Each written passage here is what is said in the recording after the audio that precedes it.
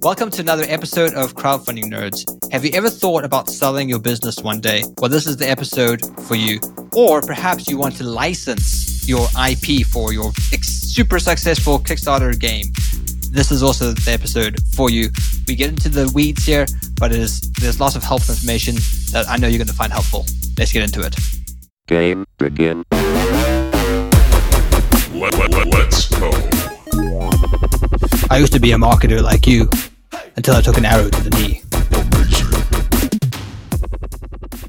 Hey everybody, and welcome to another awesome episode of Crowdfunding Nerds. I am your host, Andrew Lowen, and I am joined, as always, by Sean and not Rick. Instead of Rick this week, we have a business broker by the name of Bryan Gonzales, who is here to chat about running your business with excellence. So welcome to the show, Bryan. Hey, thank you, Andrew and Sean. I appreciate the invitation. Yeah. Well, I'm really excited because on this episode, we plan on talking about so the concept of running a business with excellence. Your end game is to sell a business, is to help somebody sell their business and, you know, kind of golden parachute out or silver parachute. I don't know. But the idea is every business is going to end in one of two ways. Either it's going to be, you know, and there's never a business that goes on forever, right? It either gets sold or it gets shut down. And I've seen both, you know, in my history. And I think that the aim of this podcast isn't necessarily, this particular podcast episode isn't necessarily to help people to sell their businesses, although that is what you can help with. And maybe we'll dive into that, but it's to run businesses with excellence, because I would much rather see people sell their businesses than just shut them off. And you know, at the end of the day, right? We're all working towards something. We all kind of envision 5 years from now, we're going to be further ahead than we were, you know, in the past. Our future selves are going to be more successful than our past selves and in a better position financially and all of the other elements of life. But it's not always the case. But so what I really wanted to talk about is how to run the business with excellence today to prepare for that future. And so that's really where I thought you would be a perfect person to chat on this topic.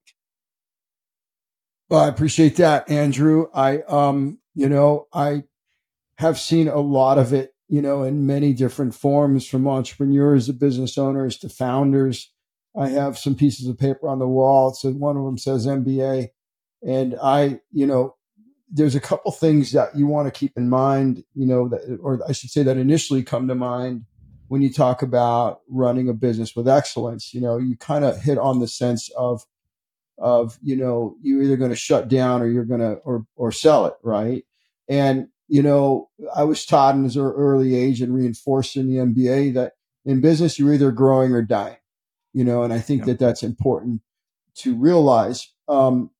As an operational point, I think it's also important to realize that because you're either going to sell it or shut it down, you do need to start to some degree with the end in mind. You know, you should have a goal and maybe you have a sales goal, but what happens when you reach it? What happens when you get there? You know, it's tough to become, you know, to reach your goals. It's tougher to stay there and to reach more, right? So to some degree, I think that operating a business with excellence means that you do need to know where you're going with it. And that inherently requires that you have some sort of end in mind. I think another thing to keep in mind is having maybe a contingency plan, because maybe once you're on top of the mountain, the view isn't as great as you think it is. And maybe, you know, running a business, you sort of romanticized. And when you actually get to that stage where you have this profitable business, you actually don't enjoy it. You don't like what you're doing. Maybe it's a bit all too consuming. So having a strategy in place in which you can transition or get out of there and do something else, it might be worth considering as well. Is that something that you often encounter with your clients? You often just find people who are like, well, this wasn't what I thought it would be, and I'm ready to sell. Yeah, you know, that's going to happen, Sean. I mean, that's kind of the idea, right, of having the end in mind. I mean, what's the end? You can say that the end is defined by reaching that point. You know, most business owners in the world at some point, maybe once a year, maybe once a day, maybe once a month, they're kind of like, well, not sure I want to do this anymore. It might be money related, it might be personal related, but what are we going to do now? Right. And if you don't have some sort of idea of where you're going, then you're going to be stuck in the circumstance of no plan. And then you're going to be, where are you financially? What's the valuation? Those types of things. So again, you kind of want to think about what's the end game, whether that's an exit, selling the business, whether that's, transferring it to a family member, but you do need to kind of think that out, because one thing we know for sure is that you're going to get tired of it in one way or another. What do you think about? Go ahead. Sorry, Andrew, for jumping in. Do you ever recommend that people don't sell their business and that they just stop? Because there's probably an element of legacy as well, especially if your name is sort of associated with something. You might not want to risk someone else, taking on your brand or continuing your legacy, and then maybe kind of a little bit of pride running there, it to the ground, not wanting to shut off. Sorry, maybe even a little bit of pride too. Possibly.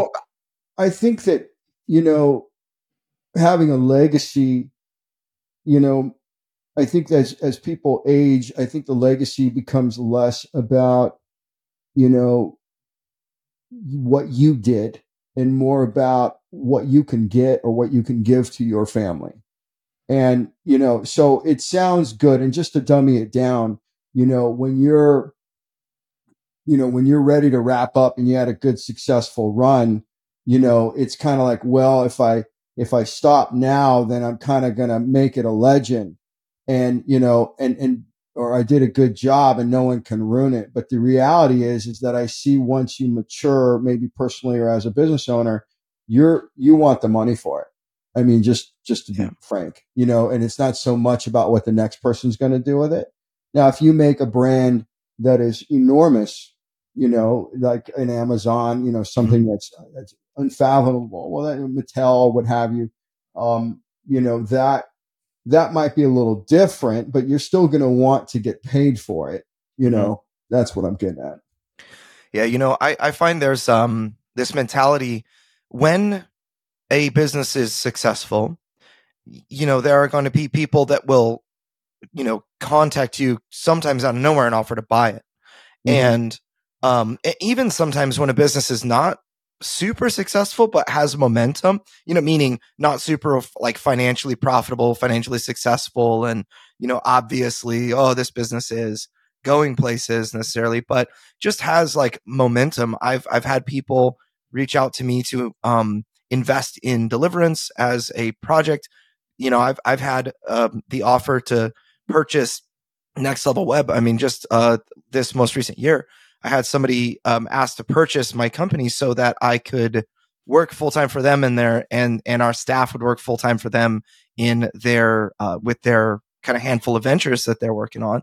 And I think that as regardless of our financial position, it's not unhealthy, but we're still growing and bootstrapping and everything, just like all the other small businesses out there, I think. But when you get more maybe name recognition, or so you see, people get to see some external momentum, then you'll get people interested in that. And I had one client one time that was, they're constantly courted with, they have, I guess, they make like between 10 and $30 million a year as a company. And they constantly get courted by larger organizations to purchase them. And they told me, they had like a pretty significant offer. Everything always comes with strings attached though. And, it's not just like, hey, I'll give you, so many millions of dollars to get out. It's like, they want you to work for so many years, and then they want you to, if things go bad, then they're going to get all that money back from you and leave you with an empty, a shell of a business and there are a lot of sketchy things that these larger investment groups do to kind of, so that it doesn't work out perfectly. But, so with this particular client, there were other reasons to turn down those offers. But, one of the things that they said to me was, why would we let someone else buy the business when we could just grow it ourselves and then sell it for twice as much? The momentum is there, and we have the vision and the path forward and all of that. This is definitely they're playing at a much larger level than I am. I mean, our marketing company, most of our clients, we have half of our business in SEO marketing. About half of our clients are bigger than us. They need to be bigger than us. If they're bringing on a marketing agency to do stuff, I mean, they're probably, so they're not going to typically, on that end, they're not startups. But I just thought that was really interesting, where the answer to why, we're not going to sell it because we can just grow it ourselves and profit instead. It reminded me of the hen that baked the bread, and no one wanted to help or something. So she's like, we're going to eat it. I don't know. Just, it was a really curious experience. I was like, if it were me, I would love to have that much money, and I don't know why you would not jump for it. At some part of me is like, man, that's like a lot. Like, you would be set for life. But then when you're in the midst of it and able to push harder for another, 2 to 3 years and then sell for much more, I mean, that was kind of their mentality. I don't know what your thoughts are on that. Well, I think that there's, I think that they're running a play there. They think that they can get some money now. It sounds like a lot of money, but they also think, probably from their hard work and research, that if they keep getting wins, that they could double it. And they're probably right. The question becomes if. That's the risk, right? Because as you know, things don't necessarily work out as planned. Right. And that's the idea. Because, and when you think about it, in anything in life, especially in business, you're going to run certain plays, right? I'm an athlete. I'm going to talk about play. I'm going to analogize the sports the whole time. And some of them work and some of them don't, right? Now, if you have this company, this company you were talking about, and the founders or the owners or the decision makers were starting to tire of it, but they had a really solid plan, I think their decision would have taken a little bit longer. So I think that, there's personal reasons, medical, the wife or this, the real CEO of the world doesn't like it. Stuff like that, your children, you have to move, parental care. There's all these things that come in personally that would affect a decision like that, because, and therefore, hey, I don't want to take that risk, even though it's a calculated and the odds are in my favor. It's just, I'm going to take the money and run. And it's like The Price is Right, right? Do you want the money now or do you want to bet it on, or do you want to bet it all, and that's kind of, and so where you're at in life. But yeah, I see that. And, the reality is that there are just as many, the only ones you hear about are the stories where that person took that risk and they're successful. You rarely hear about the majority of those people who do never get an offer like that again. And that's important to remember, because they don't write about those people. They only write about the people that actually took the risk and made it. And they're one of, it's one in a million. You got to be careful, and that's at my age, I'm not saying I'm old, 53. I'm going to take the money, frankly. You know what I mean? Frankly, I'm going to take the money. So we all play with two currencies, I feel, and one of them is money and the other one's time, and you can't get time back. And sometimes you can trade time. You can trade time for money, but it's rare to be able to trade money for more time, right? And I think that, in the end, they say all of the best things in life, they don't cost money. You can't really buy them, love and family and friends and experiences and other things like that. But yeah, it is curious, I find sometimes I've seen it like you're talking about, where people get a little too greedy and they end up not selling, and then they end up kind of shutting down. So we've worked on, excluding our crowdfunding nerd stuff, which we've worked with about 175 Kickstarter campaigns or GameFound campaigns, but excluding that, I've worked for over 800 other businesses, well over 800, just over the course of, I guess it's been 14 years that we've been in business, about that long. And it's a really strange thing to see when somebody, they get an offer that wasn't as much as they thought it was worth. Now, the problem I think that we should talk about is how much you think it's worth, how much you believe you should get paid because you worked so hard on this thing. That actually has very little relation sometimes to what somebody is willing to offer you for the thing. And sometimes I think, like I mentioned pride earlier, hubris maybe is a better word for it. I don't know. But you're like, I put so much into this and I'm selling it for an amount that is, or, they're offering me an amount that's well below what I think I deserve, for all of this time and hard work and effort and energy.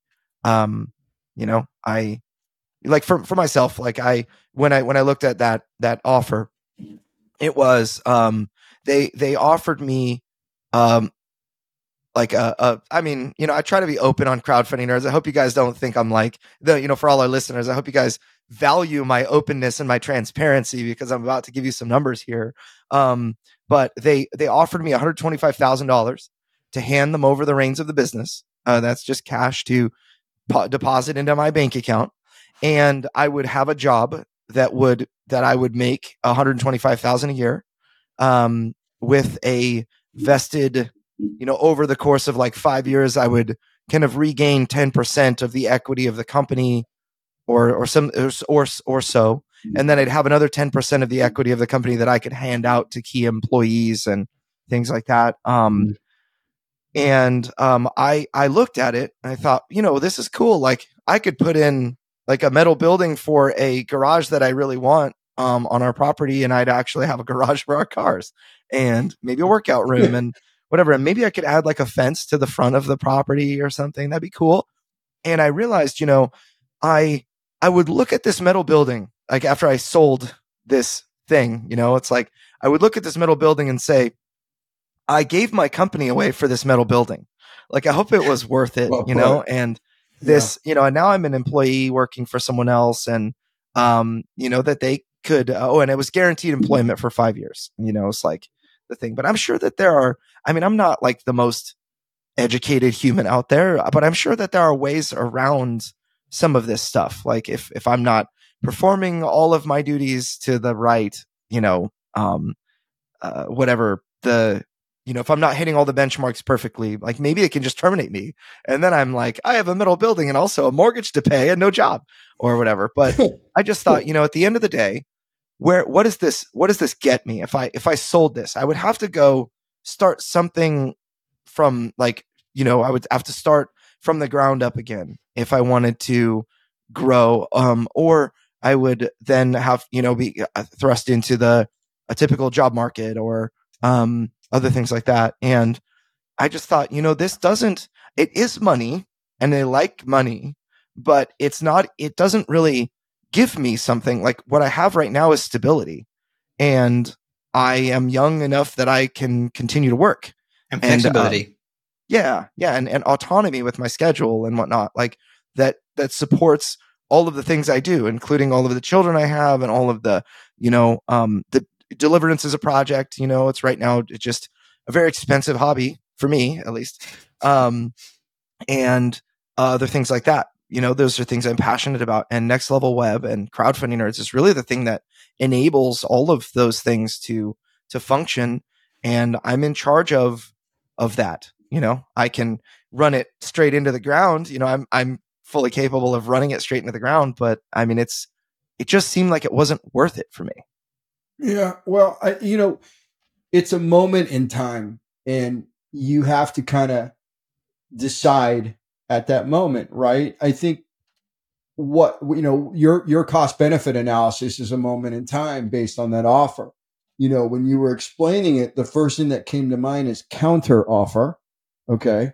And and then the next thing that came to my mind is, get somebody like me or someone that's seasoned and able to at least advise you, because maybe we could have got, if they're doing 5 years at 125, we're talking about, 625 plus the 125. So the just to use your math, I think the total package is 750. So it's kind of like, well, I'll take 500. Maybe I'm taking 250 in cash, 250 in equity, and then I'll agree to a employment contract, for 1 year at 125. But if I bolt, I get another 125, something of that nature, where you start trying to plan it so that you could jump ship if you decided to do it. Personally, what if you were like, hey, maybe you have stability in your model, but let's say you didn't. And, some people are seeking a paycheck, right? And if you were in that situation, then we try to renegotiate it to get to a point where you're, you get a lump sum and a paycheck, right? And maybe some equity. So I think it depends on that. But I think the important part there is to reach out to discuss it, because, clearly they're interested. We always say no to the first pencil, right? I mean, that's the way it goes. And, It's like and The then Office. you I need reject your people first that, offer. yeah, What's your second offer? yeah. You of course not, but you don't tell them that. And then reach out, because there are people out there, all on me, that are sitting around, I don't want to say sitting around, but, you're 27 as a business owner, a business broker, a business lawyer, right? And my dad gave me a promissory note when I was 12. The deal structure and negotiation and interest rates and equity and all of that, at 53. So that was 40, I can't even do the math, 39 years ago. It's something that was a part of my upbringing and my education and experience. So there are people out there like me that will, immediately think, okay, let's start strategizing a little bit, because maybe there is a way that we can kind of make it worth your while. But, if it's not, you're young, you have good ideas, you have traction, you have more wins than losses. Sure. Yeah. Why am I going to give this up? You have autonomy, so we could probably sweeten that deal. Don't know if you wanted some semblance of it. Yeah. And that's, what I told the guy was that, it doesn't make any sense. I know. Triple your offer. Now, I actually told him, look, this is my mortgage that I have to pay every month. And if I, unless I pay this off in full, it's just not even worthwhile for me to consider it, because I have the same expenses. And, it just, at this point, I would rather continue to work and maintain this autonomy and all of that, and it was something that I felt like, what if he did that though? And I thought, even if he did, I think that where I'm at in life today, I feel that I don't think I would be ahead. I just think I would be changing my situation. I would be, make some money here and there, but I'd have the same stressors as everybody else. I have bills to get paid. It might be $2,000 a month less than before, but I've got, significant bills that are, my family still needs to eat, and we have property taxes and all of that. And, what we're doing now is working. So I don't know. It's just like rocking the boat was a big question mark. And then on top of that, I really thought about my team, like Sean and Rick and all of the other people that were part. And I thought, number one, I wanted to make sure that they were taken care of, but their employment was kind of the continued employment was a thing that was relevant, to the buyer. He wanted to keep the team in place and everything. But I thought, I worked so hard to put that team together. It just, they fell into place in the right ways and that sort of thing, and to lose all of that would be, a big loss, for the ventures that I'm on right now. So I don't know. It was maybe it's a bad move. Maybe it's a great move. I I'm think okay that with it's it. your move, right? And Yeah. I want to make sure that, you realize that, that sounds good, Andrew. Like, that's very nice way to put it. I agree with you, but in reality, everybody has a price, including you and your employees. whether that price is just money or time or equity, employment contracts to continue, a golden parachute, those types of things, right? But, there is a price, right? And so, I think that's important to point out, because you have a subjective value, a labor of love for whatever it is, the attributes of what you have now, right? But you also are a person that creates ideas. You're also a person that could create another one. And if you could swan song your baby here and come out with a chunk of money and an investment money to start your next project, that would be the kind of price that I would see with someone like you. It is possible. And then as far as employees, they are critical. I'm a big believer in employee satisfaction is customer satisfaction. I mean, just put it that way. But with that said, in my line of work, when I see a transition of a new owner, so to speak, I see employees transition out, and it really comes down to a moment or a day where they're, hey, I'm leaving. I've sold it. This is a new owner. And there's a little bit of sadness, but most sellers are amazed at how quickly that their employees say, hey, they look at, like, nice knowing you, Andrew. And I'm just dumbing it down. Nice knowing you, Andrew. Hey, Bryan, am I going to get my same pay and same time off? The reality is that we're all kind of loyal to our situation at home, which relates to our pay and time off. Right. And so I was always amazed. It happened to me early, I would say in my 20s when I sold my first company. And I was like, I have these relationships, I have like an auntie and a grandma here, they love me. They didn't love me.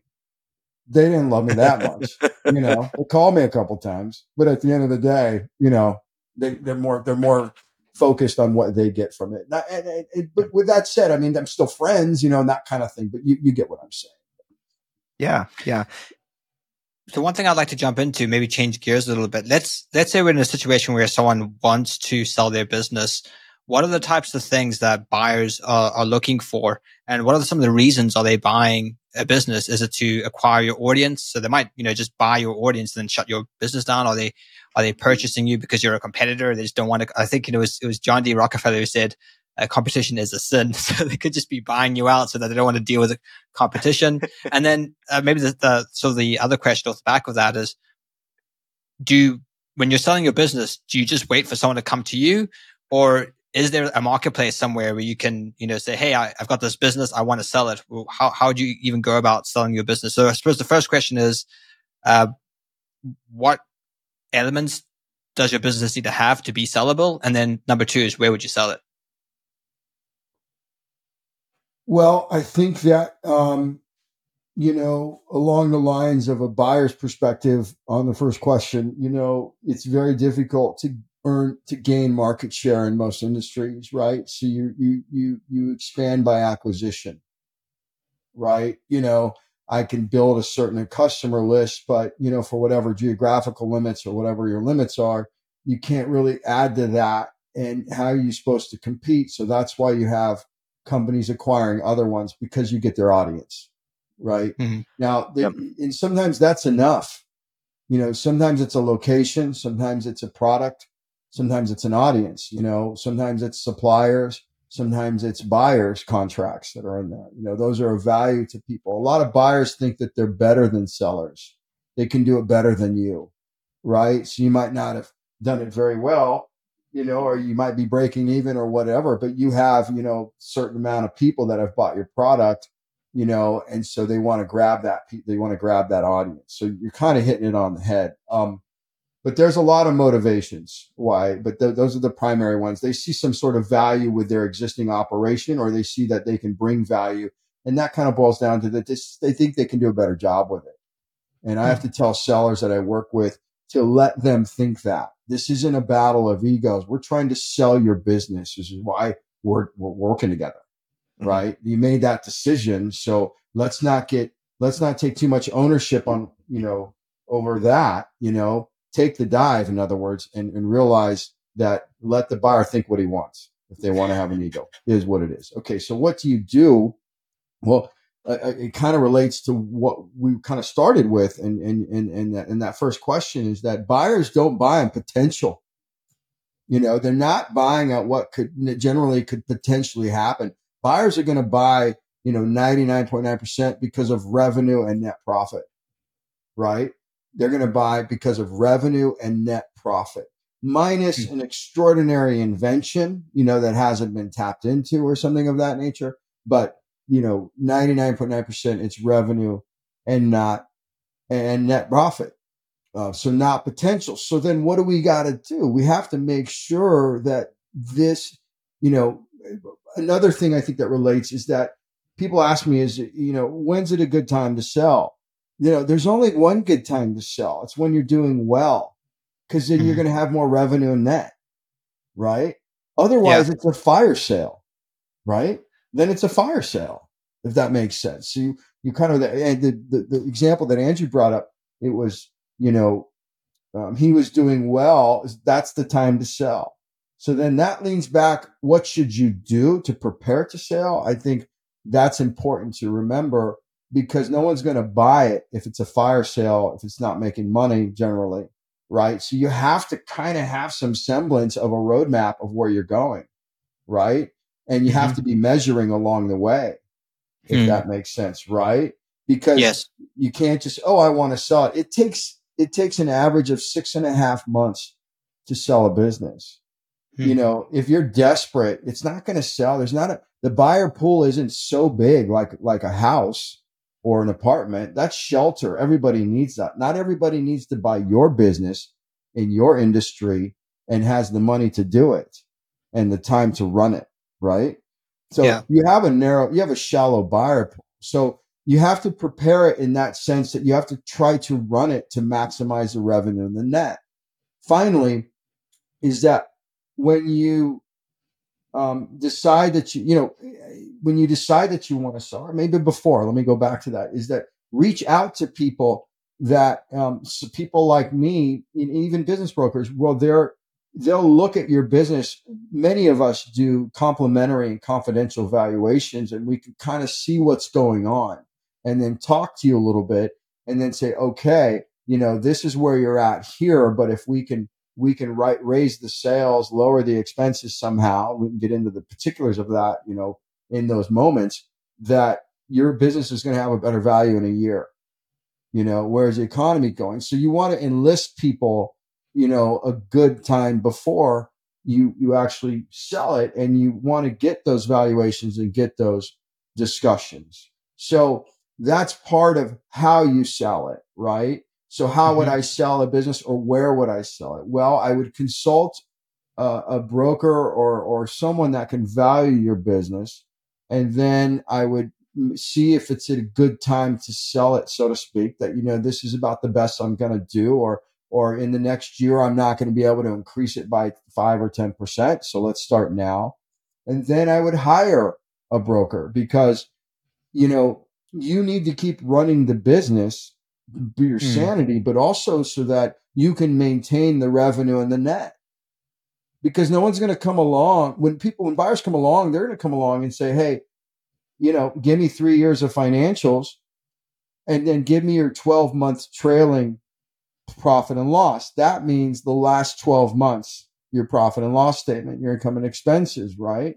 Because you're only as good as last month generally, right? And so you have to expect that coming out. So that requires that you're running your business normally, because you need to maximize the revenue and the net, because most people don't buy on potential, right?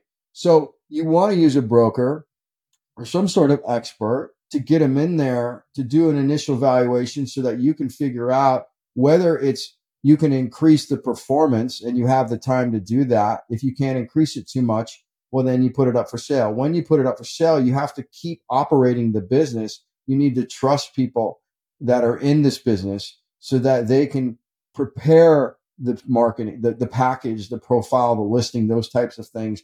They can basically do their job. They can do the marketing. They can vet buyers. They can negotiate, do the contracting, manage the escrow, figure out how the buyer's going to structure it with loans and stuff like that.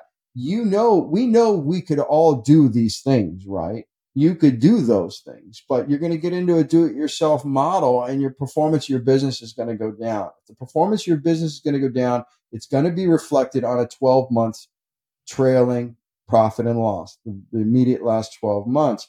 You're going to get a lower price. It's really that simple. Again, 6.5 months average to sell a business, right? It's not going Great. to sell overnight. And then would you compile a proposal or a slideshow? How does the sale pitch usually sort of manifest itself? Is it something that you prepare like this, booklet that you hand to someone? Do you have like a face-to-face meeting? I mean, generally you consult with a broker, and then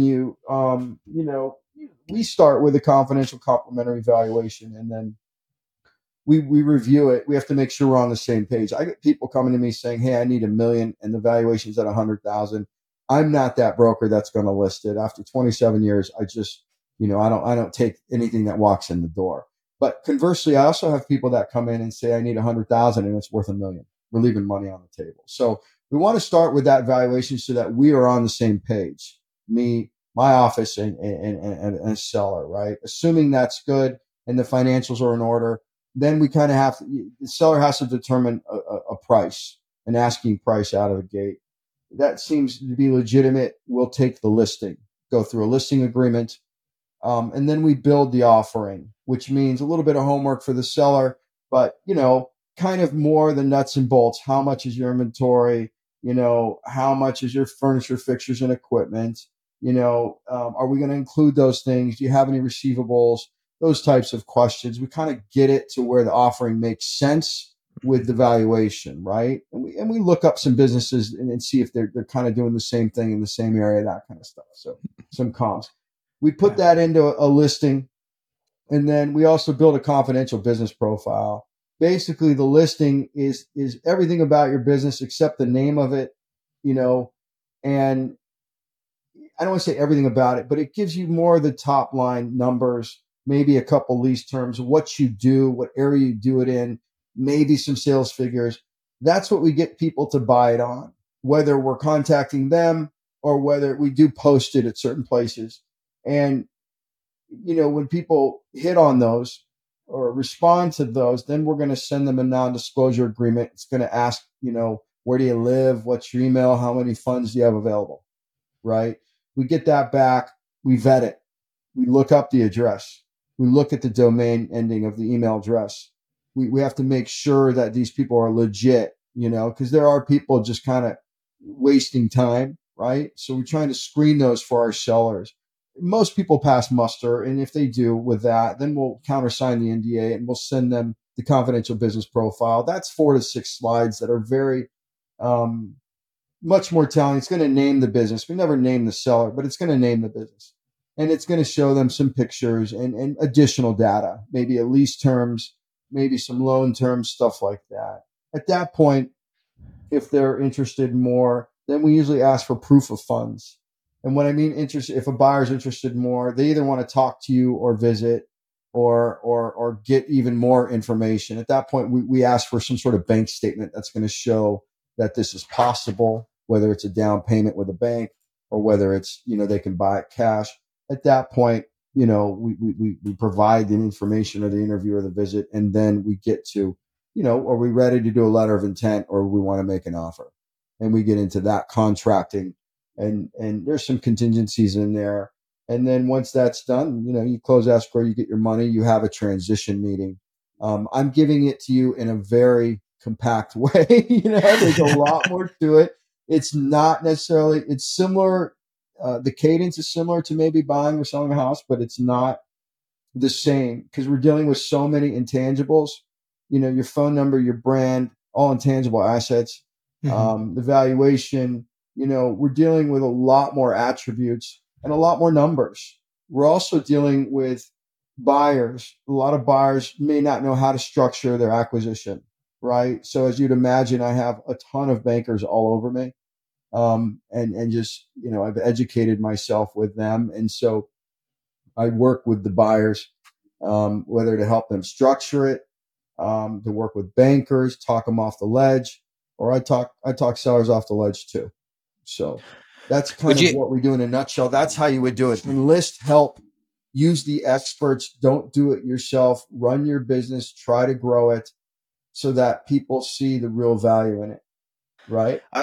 Yeah, I would say one other thing that, especially with board game companies and other product based businesses, the intellectual properties that they have are probably one of the things worth an intangible amount of money, because if like we saw recently this month, we had Mythic Games sold a couple of different properties, or maybe it was earlier in January.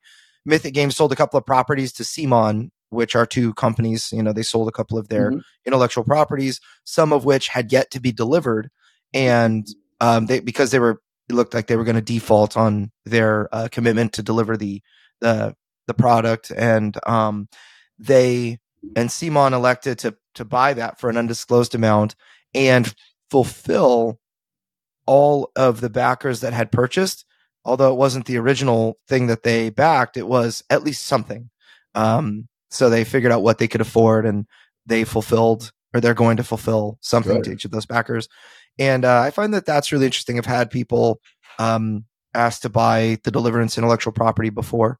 It was actually, after Kickstarter, when we made a good amount, it's like $314,000 for our first project, we had a company reach out to purchase, and they just wanted the IP. They wanted to purchase the IP for a flat amount, because they saw they had a vision that they could take it a lot further, and they're well connected, and so on and so forth. Also, I see companies like you mentioned, this thing happens by acquisition, and for all the people listening to this, I find for myself, I don't know about you guys, but I find that it seems kind of pie in the sky in so many different ways, and maybe even not relevant to me when you might think that when you're talking about, the business and how people might come to you to acquire your products and whatnot. But Asmodee, for example, or Asmodee, I don't know how you say it. They eat a lot of companies. I mean, there are companies out there that get acquired by Asmodee or Asmodee or whatever. Ravensburger is another company that acquires, and there are a lot of companies that acquire based on intellectual properties, where they say, I see this product, we would like to add this as a portfolio in our line that we could expand. And, if your game does something interesting, or if your product does something interesting, then there will be companies that have a vision for what they can do with it. So there's this kind of intangible amount, in addition to bank statements and, like the 12 years profit and loss, 3 years taxes, other things like that. There are companies that will say, I want this, intellectual property. For, I don't know, random example, Jamie Stegmaier's Wingspan.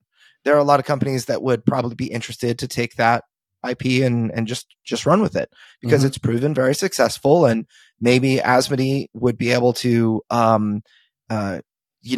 expand that further and get into different markets, and they just have more people, so they're going to be able to make higher amounts of revenue with that, and it would complement their machine very well, and so those are certain things that are a lot more common in the board game space, or really product based space. Yeah, it reminds me. When I first became a lawyer, I was a music licensing lawyer, right? And back in '97, and it reminds me of songwriters, because that's basically what I was doing. I was handling licenses, and it's it kind of sounds like that. You have people that are making money off of writing songs and selling the songs. They don't perform them; they just wrote them.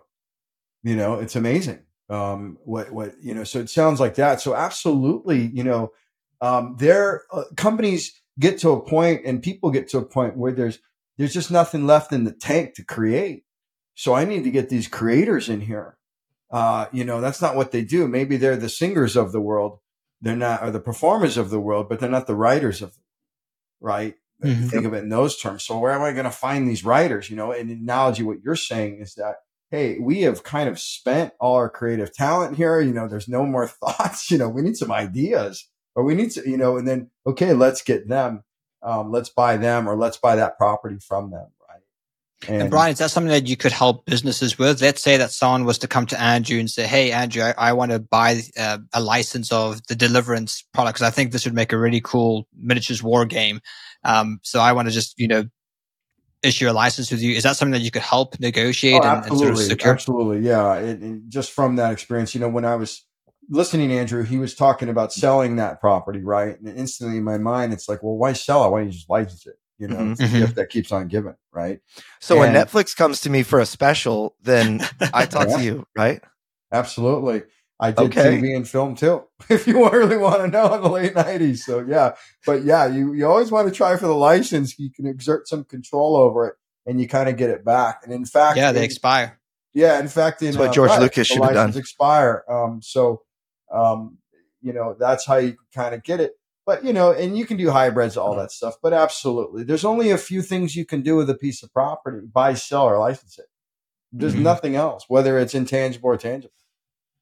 And then a house, a lawn, whatever you want to call it. There's only 3 things you can do it. You could destroy it, I guess. But, business wise, buy, sell, or license. There's no in between. So it's relatively easy. And most of the intellectual property of the world is licensed. Very rarely do you have a complete sale. And there could be perpetual life. There could be a 50-year license, stuff like that. But, and a lot of the people that are these inventors of board games, from my understanding, there are families out there that created, is it Scrabble? I think that was a family game, or Yahtzee, one of those two. They're still making money off that. There's still a license there. Richard Garfield with Magic the Gathering. Yeah, I knew a guy that made a transition. I don't call it, but it's where the shin goes to the foot for a ski boot. Right? It's a design, right? And it's a piece of plastic that folds a certain way, just the flexibility. He's been making money off that for 20 years. He gets $1 or $2 per pair of boots sold for forever. That's a great one. You know what I mean? That's a great one. Yeah. Those things happen all the time. Yeah. And then when it comes to selling businesses, are there any things which are red flags? For example, debts. Is that sort of just a big no-no that you can't really sell a business if you're in debt? Or can you sell your debts on? How does that work? Well, it's very rare that there's 2 types of sales. There's a stock sale and an asset sale. A stock sale is when you're actually buying the entity, the corporation or the LLC. And when you do that, you're absorbing all the liabilities of that, right? So such as a debt, right? And no one really, that's not very popular in selling businesses. Don't think like these huge, Google buying YouTube. We're not talking about that. We're talking about more Main Street, me and you type things, right? So, basically it's very, very, very rare that, think 1 in 1,000 that someone's going to do a stock sale for a sale of a business under 5 million. They don't want your corporation. They got their own relationships. They got their own systems, their own vendors. They certainly don't want your liabilities. So the other type of sale is called an asset sale, which is kind of, your DBA, your fictitious business name statement, your phone number, your website, your intellectual property, maybe your equipment, your inventory, those types of things. So those are much more common in, at our level. So they're all asset sales. And, you make it easy, if that makes sense. And that way you can carry your debt with you. And basically, if I'm selling to you, Sean, I'm going to sell to, I have a debt of 50 cents. I'm selling you for $1. You give me the $1. I give you all this property. And then I use that $1 and pay off my debt on my time. It's my own thing. Now, there's one other thing that I wanted to bring up, which is something that I have found. It can be kind of embarrassing to share numbers and to even begin the process. Is that a common thing? It's really easy when you're making tons of money and you're super profitable and you can be super proud of the numbers that you can put forth. That's kind of the mindset I would figure, would make it easy to sell or to talk to a business broker and say, yeah, you want to see 3 years of my taxes? Check it out, or whatever. But I would wager to say that there's something to be embarrassed about with every single sale. Every business owner is not going to be in a place where they're like, we crush it and I have nothing to hide. But like maybe, can you talk about that a little bit? Because I think that that's something that I've felt. Like I don't know if it's going to be a good thing if I show these 3 years of taxes, like we lost money for 2 of them or whatever. Is that something that you encounter on a regular basis? Like maybe something that stops somebody from working with you that should just pull the trigger and, No, when you say prevent from working with me, no, I think that's the reason why they seek me out, because what I'm marketing for my services is a complimentary and confidential evaluation, which is a reality check, right? And so like I'm on your side, I'm your broker, right? And so there has to be some sort of trust developed there, and that's why we kind of start with evaluation, because we want to make sure we're on the same page. I've done evaluation and there's absolutely no value. I probably do, 3 to 5 a week. And I'd say one of those is no value. It's not going to work, right? No matter how much subjective value you say it is, I'm not going to be able to sell this, right? It's not going to work. So I have those conversations often. And, the other kind I have is that, well, they're breaking even, right? But they're pulling out a lot of money for themselves, right? And that's what makes them break even. Well, there's different types of multiples, not just a net profit multiple. There's also a revenue multiple, right? There's also what they call the seller's discretionary earnings multiple. So I'm finding the justification that I would be talking to a potential buyer and saying, well, they're not breaking even. I said, well, he's pulling 600,000 out. If he didn't pull that out, to pay for his new garage or whatever you said, the new steel structure on your lawn, Andrew, and the health insurance and the cell phone and the Costco runs and the Staples runs, then you would have 600 of net profit, right? Sometimes sellers don't even realize that. They don't know there's more than one multiple. They don't understand that we can build value through equipment or through what they're pulling out of the business, or that some people are just looking for revenue, right? Because with a lot of zeros, you can float things for a long time as we restructure the expenses. So that's why we start with evaluation. And when you start listening to this, right, you're like, oh, okay, maybe I do want to hear this, because you don't know what you don't know, And so the idea is, hey, I couldn't really, there are some brokers out there that charge money for valuations, which is just beyond me, because how do you get into the conversation to begin with to try to establish the trust, the relationship? You pay me this and I'll do evaluation. I just say, hey, let me see your P&Ls for a few years. Let me run it and let's chat about it, because I don't want you as a client if you have unrealistic expectations, or and people like that, and that's how you kind of operate. That's how we kind of operate. That's So awesome. Bryan, Yeah. I'll add one thing before you hop in, Sean. The just more of a comment than anything is that one of the first things that I was asked was by the person looking to buy our company was, how much do I pay myself? And that was an immediate like, okay, it actually makes more money than it generates, if without his salary it generates more, and something I didn't really think about initially, that there's even if we're breaking even, or we had, I want to say in 2022 we had a $2,000 net loss or something. It's like that would actually be a lot higher and would be net income if my salary wasn't factored in or whatever. So I thought that was an interesting point of information. That's right. So. That's right. People are trying to become you by buying your business. They want to know how they're going to live off of it. Yeah. And so we got to tell them, this is, you get a steel structure on your lawn and, the whole 9 yards. You can use it for whatever, for one of your yards, Awesome. That's kind of the idea. So, I'm holding off until I get to build a steel structure on my lawn with a sky bridge to my house. There you go. So prefab. Yeah. That's all I got to tell you. Prefabricated. Cheaper. So Bryan, what if someone is listening to this podcast right now and they've got a huge IP that's very successful, it's got a lot of brand recognition, and they're wanting to license and see if someone else will carry the torch, so to speak. How can they get in contact with you? What's the best way to reach out to you?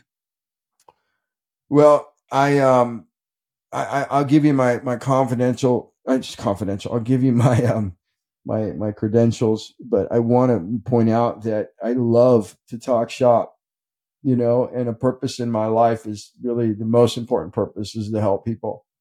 And I know that sounds a little corny, but it is a cornerstone of how I operate day in and day out. So please call or write me. Be happy to chat with you for a while. I have forms and stuff like that that are automated where I could kind of get, you could enter information on your time, but please call me or write me. And again, we offer complimentary and confidential evaluations and consultations. So my name is Bryan Gonzales. My email is B as in boy, G as in girl. My name's not boy girl. It's Bryan Gonzales, right? So BG at, and then it's called the verdadfirm.com. So that would be V as in Victor, ER, D as in dog, A, D as in dog, F as in Frank, IR, M as in Mary.com. So BG at Verdad. Some people call it Verdad. BG at verdadfirm.com.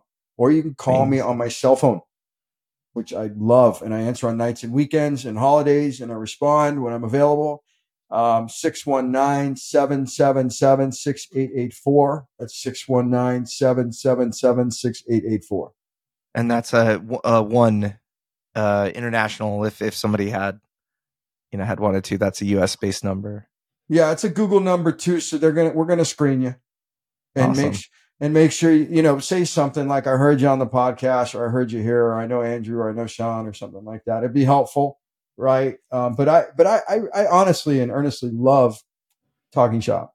I just love it. My whole life is a deal structure. It's been helping people. So put it that way. That's awesome. Well, for my part, it's been super educational and informative. I loved having you on this podcast. And, we every once in a while we venture away from marketing to business. I mean, these things matter to the people that listen.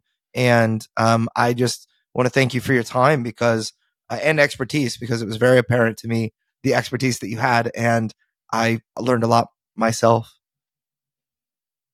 Great. No problem. Well, I really appreciate this opportunity to share my knowledge with everybody. I hope that you and Sean and everybody that's going to listen to this or is listening, have a wonderful day, and feel free to please contact me. All right. Well, then we're going to have Robot Richard send us out. Well, that's all the time we have for this week's episode of Crowdfunding Nerds. For more resources, articles, and to listen to past podcasts, please visit us at crowdfundingnerds.com. And if you have a crowdfunding question, we also have a page on our site where you can send a message directly to us. Please visit crowdfundingnerds.com/question. And if your question is a great question, we may include it in a future podcast. Thank you all again for listening to this week's episode, and we'll see you next week. Stay nerdy.